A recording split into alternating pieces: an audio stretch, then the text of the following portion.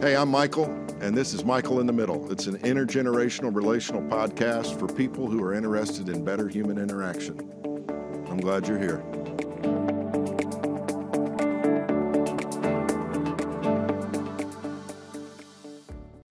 So this is really exciting for me to welcome you into another episode of Michael in the Middle. I'm with I would just have to say, among my acquaintances, the world's most interesting man. This is Dr. Gary Morsch, and we're going to talk a little bit about some of the things that he's been able to be involved in over the course of his life. Just to dive right in, I know Heart to Heart and Docs Who Care. Are those the two main enterprises that you have been involved in? I mean, I know there's a lot more history there, but what is it that you are doing at present? Well, I practice medicine, and I always felt like that was going to be my ministry. So I approached it just like a pastor would or a missionary, let's just say. So anyway, I've been involved in compassionate ministry and various service projects my whole life, organizing things. So I started Heart to Heart, and it's taken off. It's just 30 years old. It's unbelievable how strong and effective it is worldwide. And of course, Docs Who Care it's how I make my living. Okay. By staffing, I contract with the hospitals to run their ERs. Then I hire the doctors to put in there and supervise them. And so that's really, really grown quite large throughout the Midwest, out to the West Coast. But my most recent effort is when COVID hit, I felt like it was a all hands on deck moment. And both the major organizations that I started, both of them felt like they were going to have their hands full with COVID. Just my staffing company, Docs Who Care, we knew that our docs would be getting COVID. Local docs would be getting COVID, and they'd be asking us could you cover the inpatient? Can you help us in the clinic? That indeed happened. And then Heart to Heart felt like they were going to be busy just shipping PPE, the personal protective gear all over the world, which they did. So I decided to start a new not-for-profit, Global Care Force. So that organization mobilized well over 100 medical teams all over the country to treat COVID, as well as now in the Ukraine. So that's my major focus right now. That's amazing. And I know that our families go back a lot of years in terms of involvement with efforts through the Church of the Nazarene and through I guess the channels of ministry through the church. But your organizations have gone way beyond that connection that you've had through that. Talk a little bit about your journey. I mean, you went to college. Did you major in pre-med? I mean, did you always know you wanted to be a doctor? No, I felt I was called into ministry. Okay. So at a vacation Bible school when I was like in fourth grade, the speaker said, all of you who would like to dedicate your lives to ministry, being called, if you feel like you would be ready to serve if God calls you into ministry, come down and let's pray. So I went down to the altar. Fourth grade? Yeah. And of course, my dad was the pastor of the church. Everybody after that said, "Oh man, you're going to be a preacher just like your daddy." They said the same thing. Yeah, I got that occasion. Yeah. Sure did. And so my whole idea of ministry was, you serve God best as a pastor, evangelist, or missionary. I just assumed that. No one ever said that. Mm-hmm. No one would say that. That's not really biblical. Paul was a tent maker. He made a living. He was in a sense a lay person. But it was in college. So in college, I majored in political science, religion, philosophy, trying to figure out what it was, just waiting for God to beat me over the head with a call, because everybody always talk about their call, like and I expected that. And then I realized that God had been calling me probably my whole life. because I loved health. I loved anatomy and physiology in high school. Okay. I was reading medical textbooks when I was a kid. When my dad and mom and the kids would go visit some doctors, after church they'd have us over for pie or something. I'd be in there in the doc's study, looking at his books, paging through it. So it was my junior year in college at Southern Nazarene that I realized my calling was to go into medicine, and that would be my ministry. So that's how I got started. You spent some time in one of the branches of the armed services, right? Was that before or after college? That was before. So I'm 17 years old. I'm a senior in high school.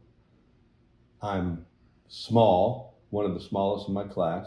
Okay. Skinny as anything, geeky, and never dated anybody. Yeah. And had a lot of people, kids from the church I hung out with. We had a great time, guys and girls, but it was all group dates. Yeah. I also knew I didn't have any money for college. So I snuck away from school, played hooky one day, and went to see the John Wayne movie, The Green Berets. Okay. And when I saw that, man, I said, now that's what I want to do. I'm going to join the Army, become a Green Beret, and then I'll grow up, I'll have an adventure, I'll serve my country. This is in the middle of Vietnam War. Yeah. And I'll have the GI Bill. I mean, this is great. So I did, and sure enough, it worked out. When I got out, I got the GI Bill, paid for all my college tuition, plus half of medical school. Don't ask me how that works, but anyway, I took advantage of that, and so that was good for me. That's great. That's great. Where'd you go to medical school? University of Oklahoma, right there in Oklahoma City. Boomer Sooner. Yeah. I kind of grew up with that whole mentality myself. Exactly right. Yeah, Oklahoma. I was 15. So first 15 years of my life, I was 15 when we moved to Mississippi from Oklahoma City, and lived another 5 years out there in Oklahoma. Oklahoma's it's kind of right in the heart of the country. Yeah. It's an interesting place. So unique. You went to college in Oklahoma, and then after you got done with med school, what? Well, I knew. At what point did you and Vicky get married in that progression? Well, I knew when I felt the call to go into medicine that I would be a family doctor, because at that time, that was what was needed on the mission field. If you were a family doctor, you could serve in any of our Nazarene hospitals, and I assumed that I would be a medical missionary. I just assumed. Yeah. Dr. Howard Hamlin was one of my mentors. Yeah. He was a medical missionary, and so I thought I'll follow in his footsteps. But Vicki and I got married after the year after the spring when she graduated. She was ahead of me in college, and then she worked as a nurse. She's a nurse, and she worked to support me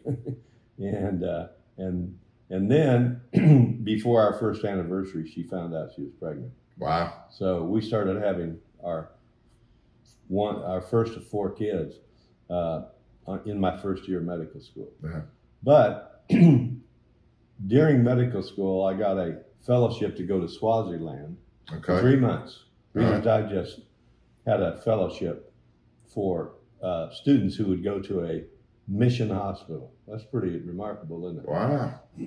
So it was believers that applied, of course. I mean, and we went to Swaziland, now Eswatini, which is our Nazarene hospital. And I was there for 3 months, and it was a tremendous experience. But it was there that Vicki and I felt pretty clearly our calling was not to be medical missionaries like that. It was to do something different back home. So I did my residency in family medicine. I did a master's in public health, not knowing how that would be used, but I just felt like that would be good if I was going to be involved in medical missions in any way.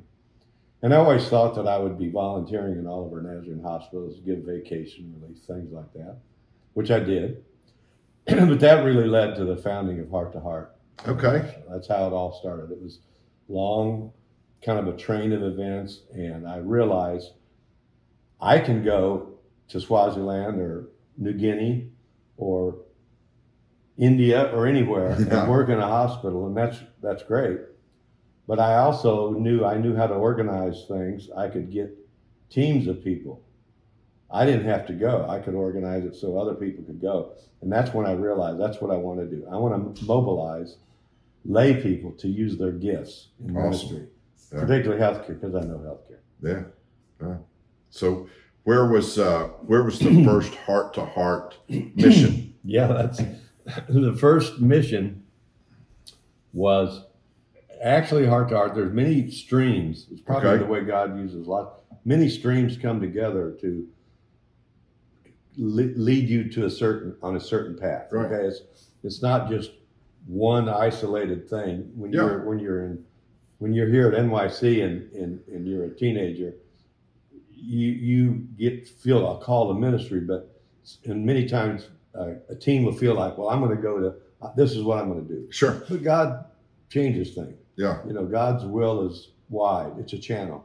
Yeah. And these streams come together. So when I started my medical practice in Olathe, Kansas, I was told, you got to join Rotary. Okay. So that's where all the business people, so I joined Rotary. And on one of those luncheons, I came in late, and before I could sit down, the president of the Rotary Club said, "Oh, Dr. Morsch, didn't you just get back from our speaker canceled today? Can you tell us about what's your latest trips, medical mission?" So I stood up extemporaneously and told him I had just come back on behalf of Nazarene Compassion Ministries. 2, I was in Cambodia on the border of Cambodia and Thailand. Oh, wow. The Cambodian refugees were fleeing into Thailand. Yeah. I worked at a Red Cross camp and was looking for opportunities for Nazarene Compassion Ministry to be involved. Yeah. And so I came back and I got up and told them what I'd been doing. And at the end of that little speech, I just said to this group of Rotarians, you know what? Just look around you. There's about 100 of you here. Look at the talent in this room, the resources, time, talent, treasure. And I said, I know Rotary does a lot for a lot of groups, a lot of people, but let me just tell you, if this club would pick one place in the world to go, literally go, organize a group, send 10 or 15 people, kind of like Working Witness. Yeah. But you can't call it that. Sure. Rotary. Yeah. It would change you. It would change the world. If every club did that, just think. Well, before I could sit down again after the end, the president of the club says, "That's a great idea. Would you be the chairman of the committee to organize it?" Yeah. So of course I said yes. Yeah. I always say yes. Generally, that's a weakness, strength and weakness. So I organized Rotary projects, and each of them, unbeknownst to the Rotary leadership, my committee was all Nazarenes, friends in the Rotary Club. Yeah. And what we did is we asked Working Witness and the missions, Nazarene missionaries, what project would be helpful, would help you. Now, we can't build churches, but we can build a school or a clinic or remodel one. And so that's what we did in Belize and then in St. Croix. And it was after that second project, Rotary said, "Gary, would you lead a third project, another year?" And I said, "You don't need me. You guys have it figured out. You've got the template." I said, "However, I would be happy to lead a project if it goes way beyond this Rotary Club. It would take all the Rotary clubs in Kansas City, maybe other Rotary clubs around the country, and not just Rotarians. This is where my inclusivity comes in, like you. Yeah. I want to involve Kiwanians, members of Kiwanis and Optimists and JCs. Yeah. Those were the big clubs, and they were all kind of competitors. Oh, yeah. And I said, let's all come together. And they thought, wow, yeah, okay, well, and where would you do that project? Where would you suggest? I said, either Vietnam or Russia. Mm. And they said, Vietnam or Russia? Why would you pick those? I said, they're our enemies. And we still haven't, the war's still going on in our minds. In Vietnam, we had an embargo. And I said, in Russia, our president, Ronald Reagan, told us, I said, it's the evil empire. Mm-hmm. And the Bible says, love your enemies. So they said, we can't do Vietnam. It's too raw. We got, some of us have kids and nephews who were killed there. We can't do Vietnam. So I said, okay, it's Russia. And so their first project, called the Heart to Heart Airlift, was really a rotary project, pure rotary. Oh my word. And we got a C-5 Galaxy cargo plane, Air Force cargo plane, approved by the Department of Defense, flew to Olathe. We actually have an airport in little Olathe. It was a former Navy base. And that plane was filled with 75 tons of donated medicines. So you're in Olathe, Kansas, and the C-5 comes in. You loaded it up, and where did you go? I mean, Russia's pretty big country. So obviously, at that point, especially, obviously, there'd been a lot of advanced planning. I had been over there once. Sure. My only other non-Rotarian involved who worked for me in my medical practice was a lady named Barbie Moore. Oh my word! Yeah. And Barbie, I hired Barbie. She's actually a medical assistant. She was trained as a medical assistant, but never worked that. And she met Harlan and got married. But anyway, Barbie is a super organizer and just understands the transformational power of volunteerism, of service, of serving the poor or the needy. And so she went over a couple of times. We had 34 hospitals identified that were going to get the medicines. We knew which medicines were going to every hospital. We knew she had lined up trucks to drive up behind to unload as the C-5 came out. We had the pallets all organized so that these 5 pallets went. We had 160 pallets. So 34 hospitals, that would be what, around 5 pallets per hospital. And that's a truckload, And so we would load those pallets onto the trucks, and then volunteers would literally ride with those trucks to the hospitals, or have a car go with them from the hospital would send a car, and they would actually accompany the medicines to make sure they didn't get diverted or stolen or gone, whatever. And that project was so successful that before I got home, there was a message on my answering machine from a member of the Joint Chiefs of Staff in Washington, Pentagon, saying, Dr. Morsch, this project was absolutely it's the biggest joint government civilian project, public-private partnership we've ever done.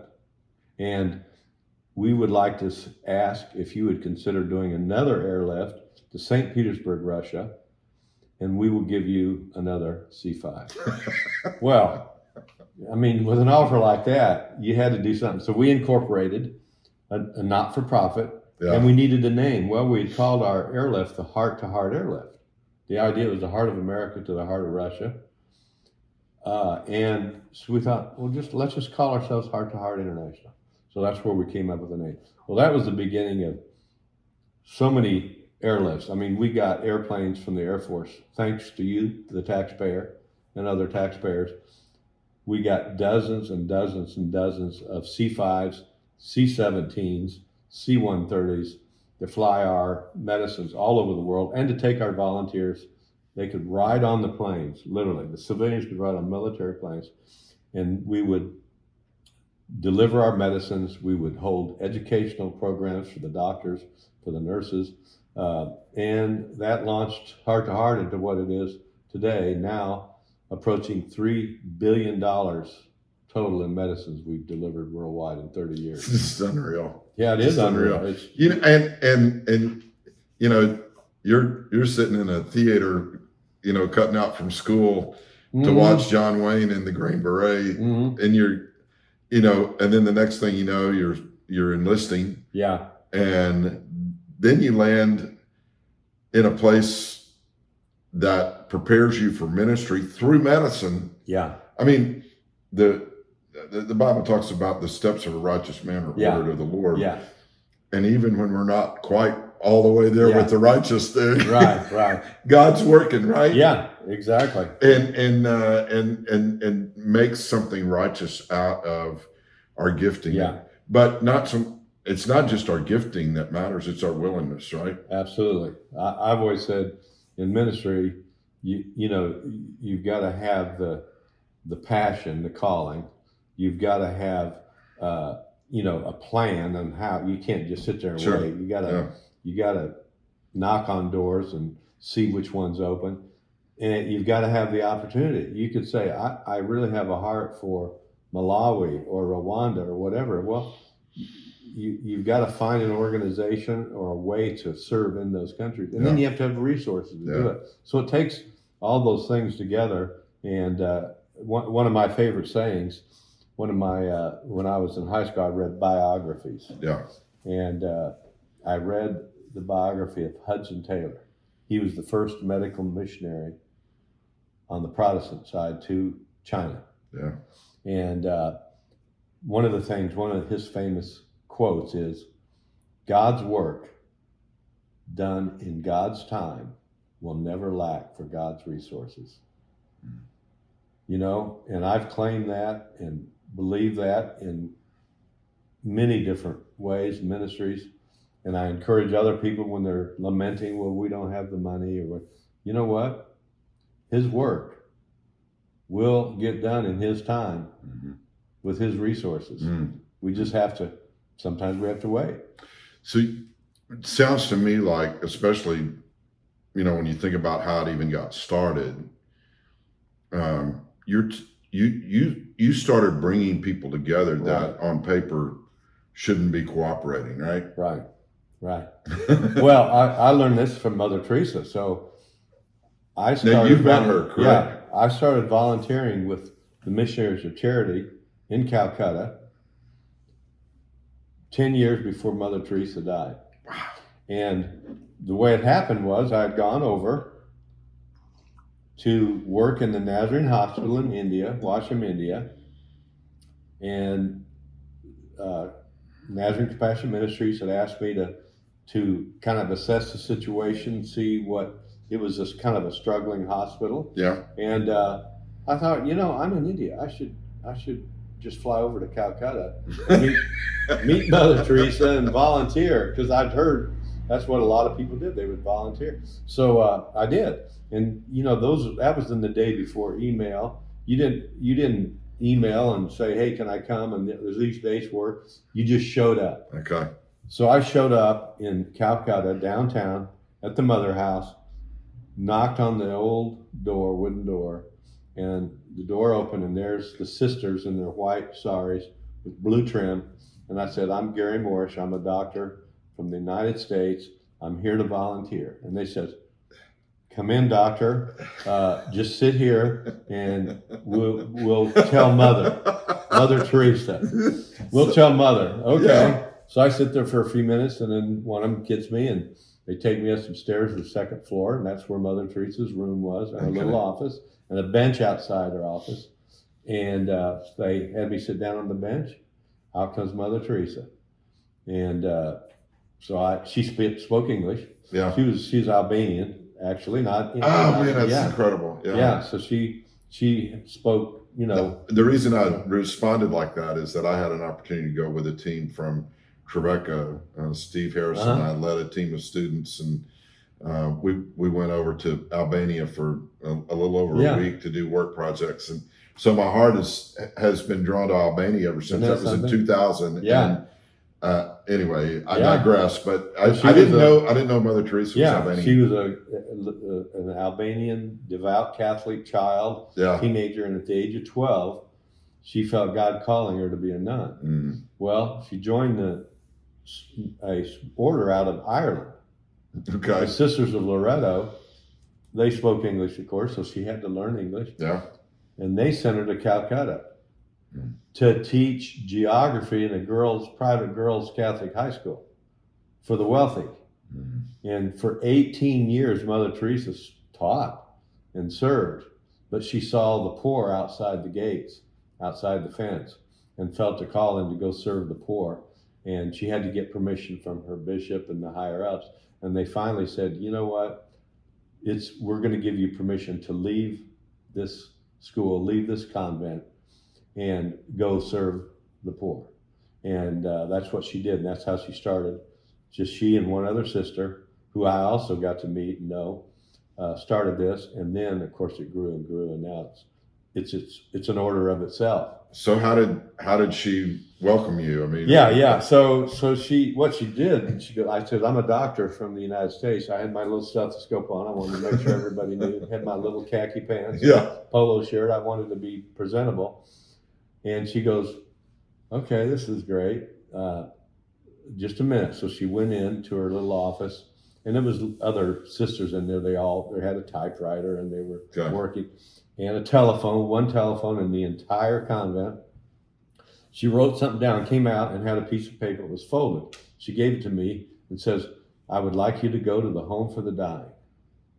That's a hospice. That's where she started. The home for the dying. Yeah, it's called Nirmal Hriday. It's in a Hindu temple. The Hindus actually gave this area, a little bunch of rooms to her to use, and that's where she started a ministry there by picking up homeless men and women who were dying on the streets and loaded them up in whatever she could get, rickshaws or taxis, or eventually she got her own vehicles and took them there. And it was a hospice, and the sisters and the volunteers would care for them until they died.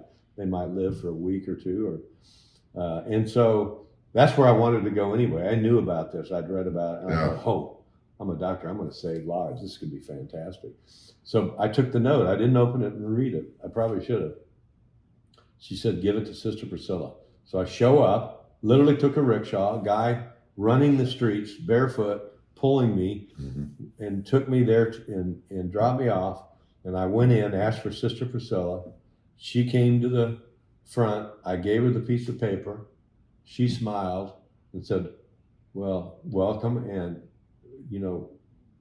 follow me. I thought, okay. So we went to the women's ward first. I thought, this is great. Women first. We just kept going through the ward, and then we went to the men's ward. And I thought, okay, I guess we'll start with the men. Well, she didn't stop there. And each of these wards had like maybe 20 beds, little cots full of people, and sisters bathing them, feeding them, cleaning them up, and a few volunteers. Yeah. And well, we went through both wards, and I thought, well, where do we go next? And she took me in the kitchen, and they were cooking rice and had over an open fire. And I thought, oh, well, these guys, they're going to feed me lunch. Isn't that something? Because it was nearing lunchtime by that time. Okay. But we didn't stop in the kitchen. We went right through the kitchen, so-called kitchen, out to the alley in the back. I thought, man, this is weird. Where is she taking me? And she stops and says, there was a big pile of garbage, and there was a shovel and a bucket, like a 5-gallon paint bucket. And she said, doctor, here I am. I have my stethoscope on, all dressed. She goes, doctor, we need you to take the garbage, put it in this, bucket, and carry it to the town dump. And it's just right down. You just go straight, and you'll run into it. You can't miss it. How far was it? Well, several blocks, and it's hot and it's humid, and I'm thinking, how many trips did you have to make? Oh man, maybe 20 or 30. Because that 5-gallon bucket, No, it didn't. And the pile of garbage was high, and it's not like newspapers and milk cartons and plastic. It was rotting food, human waste they'd cleaned up. It was just garbage, and I just, as I carried it, I just got more and more irritated, thinking, why me? And I didn't want to leave my stethoscope just anywhere, like even in the house, somebody might walk through. And so I still had my stethoscope on, and by the end of the day, it was middle of the afternoon when I finished, and volunteers went home at 4. It was probably 3, and I was really just like thinking, do they not understand that I'm a doctor? Mm-hmm. I could be in there helping take care of patients. I mean, they didn't have any doctors. You could get some local person and pay them. They'd love to have this job. Yeah. Why me? This is not fair. This is not good stewardship, is what I was thinking. this is not how it should be. And I was all full of myself and what I thought I could do, and I was not there with a servant's heart to do whatever I'm asked. So I decided I was done for the day, and then I knew I'd come back the next day. So I said to the sisters, well, I think I'm finished. I might as well go on back to my hostel. And I said, but I probably ought to say bye to Sister Priscilla. So I'm standing out in the front area waiting for her. And as I'm looking around the walls, I see a crucifix, which is very common in all Catholic institutions and homes. But then I saw a poster with a handwritten poster with a quote on it. So I walked over to look at it, and there was a quote, and then it was attributed to Teresa, Mother Teresa, comma MC. That's how she, Missionaries of Charity. I thought, oh, this is Mother Teresa. They have and I read it, and when I read it, I realized that's why Mother Teresa had sent me. She had told Sister Priscilla, probably garbage detail, trying to not break my spirit, but let me think about why I'm here. And the words on that quote are one of her most famous sayings: "We can do no great things, only small things with great love." See, I had come to do great things. Yeah. And I didn't have a servant's heart. It wasn't, and I realized, you know what? No, it's about the heart.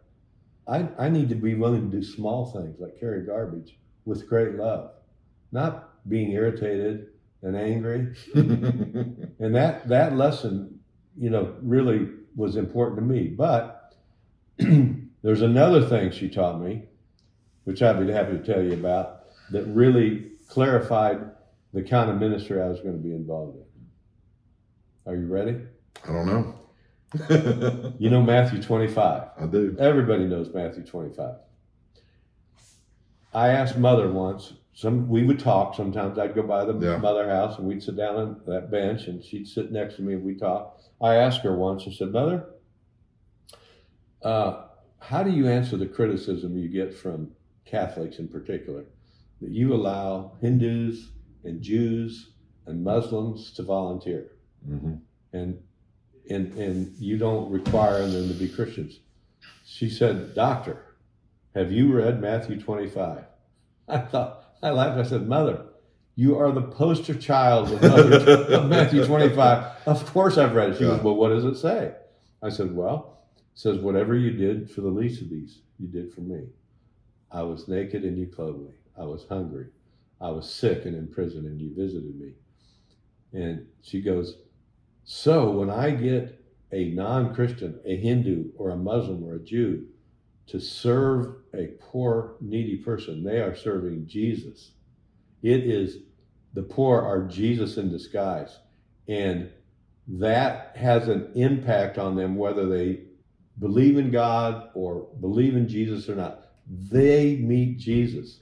And I said, that's what I want to do. So from the very beginning, Heart to Heart was more than just gathering Nazarenes together, more than getting Christians to serve. It was about including anybody that had a heart to serve. And so we've had Hindus, and we've had Muslims, and we've had Jews, and we've had non-Christians, and agnostics, Catholics, Protestants. And it's been a beautiful thing to introduce them to Jesus. I call it pre-evangelism. St. Francis said, preach the gospel every chance you get. Use words if necessary. Right. So that's what we're doing. Even if they don't, not Christians, like, guess what? You're preaching the gospel. So that's what I've done. Docs Care does the same thing, even though we're a very strongly faith-based organization. Sure. We invite any doc that has a servant heart, and we talk about a servant heart, servant leadership. That's come in the Bible. And my docs get it, whether they're Christians or not. Most of them are, of course. So that's been an important principle, and it happened because of Mother Teresa. That's just unbelievable. I want to shift gears just for a minute, because I think your story about how you launched Heart to Heart and then meeting someone like Mother Teresa, because you're going into India there feeling pretty good about all the worldwide impact you've made and all these kinds of things, and then you learn another lesson right in the middle of your life, in a sense that changes everything from there on out. I want to talk just a little bit about, because I believe all of us are a product of the environment in which we're raised. Your parents were amazing people, James Vernon, J.V. Morsch, and Pat. Some of my favorite people, that I remember from my younger years and all. And I guess one of the things that I would want to have you maybe just mention is your family, your whole family has been involved in not just you and Vicky and your kids, but your siblings. The birth order. You're the oldest, and then is your sister Becky next, and how many years did she serve as a medical nurse? She was a doctor. Yes, medical missionary. Well, that's what I meant to say. She came to me at age 40. She was a social worker. She had gone to India. Just like me, and gone to seen the needs of the people, and came back and says, Gare, I feel like I'm being called into medical. So she went to medical school. Yeah. Well, I told her you should be a nurse, because I said, she was 40 years old. I said, by the time you get done with medical school in residency, that's 7 years, and you still have to do your pre-med. She'd never done pre-med. So I said, you got like 9 years. I said, you could be a nurse in a year, maximum 2, and serve. And she goes, no, I want to be a doctor. So she was the oldest person in her class at University of Kansas Medical School. And she went through and did her residency in public health, which is, I had done a master's, she did a doctoral level, and really initiated the whole community evangelism, community health evangelism, using healthcare as a tool to draw people in and teach them about health.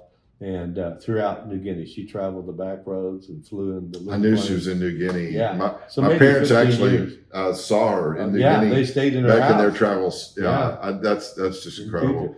And then your brother Mark ended up being a very successful lawyer, and your brother Kyle. Lori, this next. Lori. Okay, Mark, and then Lori, and then Kyle. Right? Yeah, I have five kids. Yeah, and 3 of us are doctors. Crazy enough. Yeah. And then Mark does malpractice and sues doctors. Yeah, that's his name. It's very interesting. You get together and then Lori, tell me why. Now, why do you sue doctors? Yeah, he tells me some stories. I go, they should be sued. Your sister Lori and her husband Finley, and we're all really close from our college years, and Finley and Lori.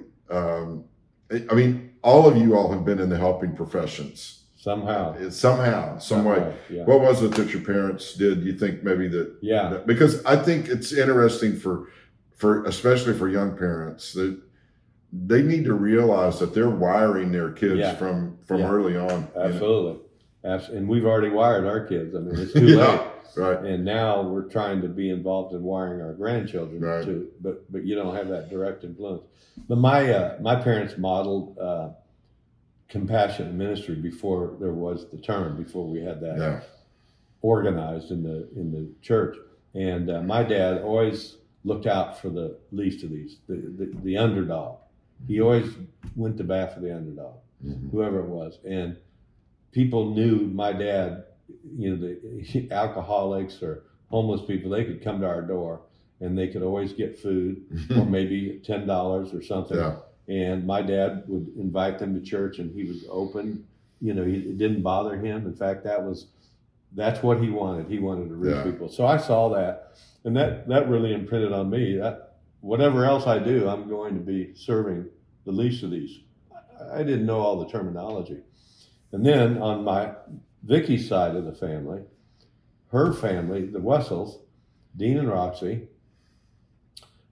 being the brother of one of the presidents of Trevecca, Mark Moore, was president, and the Wessels family came. They served in the church, just like my parents, just like your parents. Their ministry was inside, really, through the Church of the Nazarene. Now they went outside that. My dad in Nashville started Shade Tree Evangelism and the projects right there on East Nashville, across the river. And so he was always pushing the envelope, kind of the boundaries, and trying to think outside the box. And so I grew up with that kind of like, okay, you don't have to just do the normal things. You can be creative. You can allow God to lead you into things that you would never have thought, and maybe that the church is not willing to take on, like Heart to Heart. I mean, so I'm still involved with the Nazarene. Of course, I go to a Nazarene church, and I'm still involved with Nazarene Compassion Ministries. Yeah. I was on the board and later chairman of Nazarene Compassion Ministries, Inc. So I'm a big supporter. But in my case, I felt like Mother Teresa, I want to go outside the church. That's my calling. And I want to bring people in. And whether they become Nazarenes or Baptists or Assemblies of God or Catholic is of less interest to me. Yeah. But I just want to draw people into the kingdom. And like, the Salvation Army says, just doing the most good. Always finding ways to partner with people to do the most good for the most people. Yeah. We were talking a little bit before we started recording about why I even started this podcast, what the whole goal is. And I just realized you're sure. The middle, I was thinking it was Trevecca. You got Trevecca colors. Yeah, it's interesting to me how we think we're so far apart because of the polarization of news cycles and social media and echo these chambers. People live in. But man, most people are just they're living life in the middle of their own experience, and they're just trying to make it through the day. They're just and so finding ways to encourage people to respond to the impulse to do something good. For somebody else, because is that not? I mean, you've been able to have incredible experiences in your life. We don't have time to talk about all your adventures. You've been to some of the most far-flung places in the world and lived to tell about it. All that kind of stuff. But I'm guessing that your greatest joy comes when you see someone else have a need met, or a light comes on for them that they're going to make it. That there's somebody there that cares. Exactly. Well, you mentioned the Salvation Army. Yeah. And another great epiphany in my life, or a moment when I really felt like, okay, this is God speaking. So when starting Heart to Heart, I got all kinds of different recognitions and awards. Sure. I've gotten an award from Trevecca, Leadership Award, I think that you engineered. Yeah. And so, but the most significant recognition I've ever gotten was from the Salvation Army. Yeah. And they had this was the Kansas City chapter, and they had a big fundraising banquet every year. Mm-hmm. And they give an award to one person that it kind of represents what they do, service to the least of these. And they gave me the award, and it was a plaque, and I still have it. And it's called the Others Award. Others. I just said, why Others Award? I mean, it's not for outstanding humanitarian service, blah, blah. The Others Award, tell me about this. Where's this? What's this idea behind it? They said, General Booth, the founder of the Salvation Army, during like World War I, might have been II, every Christmas he would send a telegram to every Salvation Army missionary around the world and give them some kind of encouraging words. That's before email and all that. So, and the telegram, you paid for it by the word. So if it was a long paragraph, you're going to pay more. And he's sending hundreds and thousands. Yeah. Well, they were so low on money. They were in dire circumstances. And so Christmas came along, and he wanted to keep the tradition going. So he sent a telegram to every missionary. And it had one word: others. Others. And that's what it's about. It's others. That you talk about political divides. If we could just stop and go, let's think about others. the most good for the most people. Exactly, and the people who are most in need. I mean, that's what life's all about, and that's what I want to do. My life's goal or mission is to help people find a place of meaningful service. I love it. So you and Vicky have Graham and Laurie. Yes, Amy's our oldest. Amy, I don't know Amy. Yes. Okay, yeah. Amy, Laurie. I'm sorry, Amy, Aaron, Laurie, Graham. Four kids. Yeah. I just knew that. I guess the two youngest. Yeah. Okay. Yeah. So Laurie went to Trevecca. Right. And then she played soccer for us. She played for soccer. A year or two. Yeah. Yeah. And got a scholarship and all that. And then her boyfriend, later become husband, was playing football at Mid-America. Okay. So she transferred to Mid-America. Understand that. Yeah. There's a whole lot of my family have gone to Trevecca, as did I for a short time. But my kids have grown up around Heart to Heart and Compassion Ministries and Work and Witness, and so they all felt called into the helping profession, serving. So Amy's a doctor. Now I took my 3 daughters to Calcutta and introduced them to Mother Teresa, and she bonded with them, took them into her private quarters. Had her sari off, which I've never seen a picture of her without it on. Yeah. And she sat on her bed and gathered my 3 daughters around her and gave them a pep talk, devotional thought. They were in there for like 30 minutes. Wow. About using your life to serve God. So Amy's a doctor, and she is a doctor for the dying, hospice, which is what, we three daughters and I, we all volunteered together. And Aaron's a school teacher. Okay. Wonderful ministry. Public education, gosh. Yeah, absolutely. And then Laurie's a nurse. And Graham is now the CEO of Doxy Care, which is a very mission.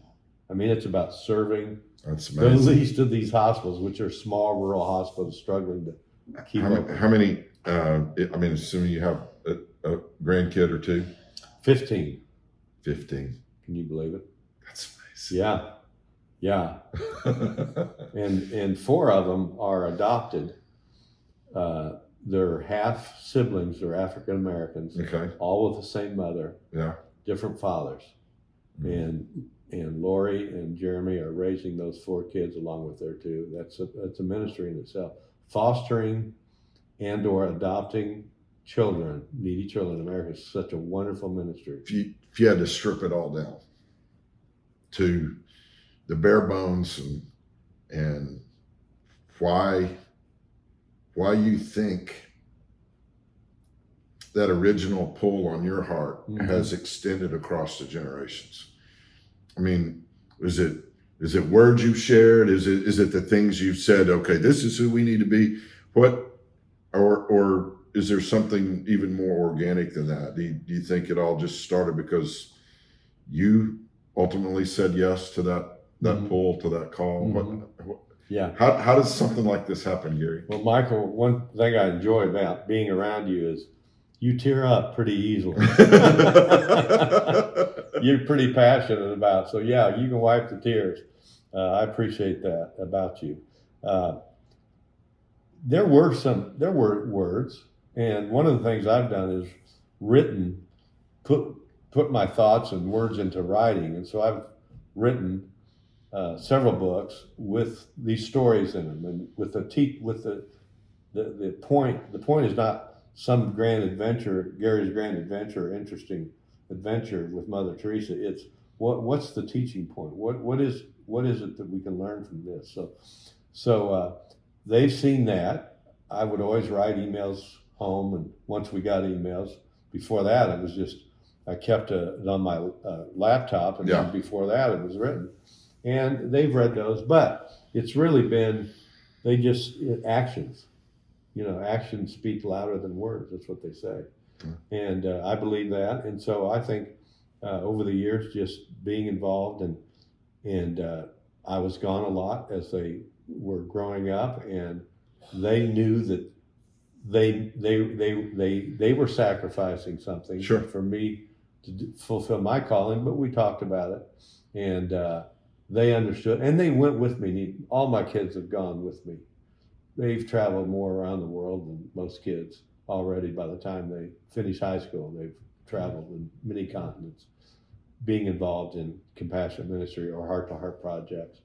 So I think it's just trying to, words are great, but spoken words go in one ear and out the other. Written words stay. Yeah. Okay, so that's good. But you have to take time to read them.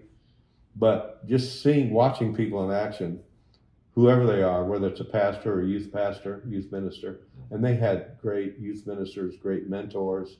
We were in a great Nazarene church, and so it all came together. And people of our generation who have kids, we grew up in the church. The kids grew up in the church. One question we sometimes ask is, how many of your kids are in the Nazarene church? Yeah. You know what? I'd say about half of them or more are not. Yeah, I'm certain of that. Yeah, but I always said to my kids, guys, it's not about going to a Nazarene church. Wherever you end up, you need to find a faith community that you can engage in and invest in and believe in. And if it happens to be Nazarene, that's great. Yeah. But I said, half the little towns I've worked in, I'm not sure I'd go to the Nazarene church, But what counts is a faith community. Well, the weird thing is 3 out of my 4 kids go to a Nazarene church. That's awesome. And the 4th one is very involved in their community church. Yeah. Non-denominational. Yeah. So it's interesting. That's beautiful. That's beautiful. We could talk for hours, Gary. But I think the way I want to wrap this amazing conversation up is just to simply say, if you've seen any or heard any of these podcasts, you know that I talk about just getting out there in the middle of doing something good for someone else. I think it's pretty obvious that Dr. Morsch is such a person, and man, it's been great to have you here. Thanks for joining us here for this episode, and I look forward to seeing what new things are still out there for me at the ripe old age of 63, right? Absolutely. Or whether you're 80, your dad. My dad's 86 and he's down here. The pink shirt, just by way of explanation, is not just a really cool and hip shirt. It's the Thursday shirt for Nazarene Youth Conference down here in Tampa, Florida. And Dr. Morsch, how many NYCs have you helped with the Wellness Center area? Well, I missed the first 2 because I was growing up. I was a kid, yeah. But I've missed 2 since I started in '66. Goodness, 1966. Yeah. And you've led the wellness area, the first aid kind of thing. Medical team, yeah. Medical team here on site. Yeah. Wow, that's amazing. And then, of course, you're helping with that, and your dad. Yeah. So you'll be changing into a pink T-shirt. Yes. Your dad will have a pink T-shirt on. He already had it laid out last night, ready to get dressed. And we'll be all volunteering. That's the shirts are worn by all the volunteers. So today's Pink Day. Thank you so much, Hey, Gary. thank you, Michael. Love and appreciate God you. bless very you much. in this ministry. I think what you're doing is fantastic. Keep beating the drum. That's what I always say. We'll do it. Hey, thanks. See you next time.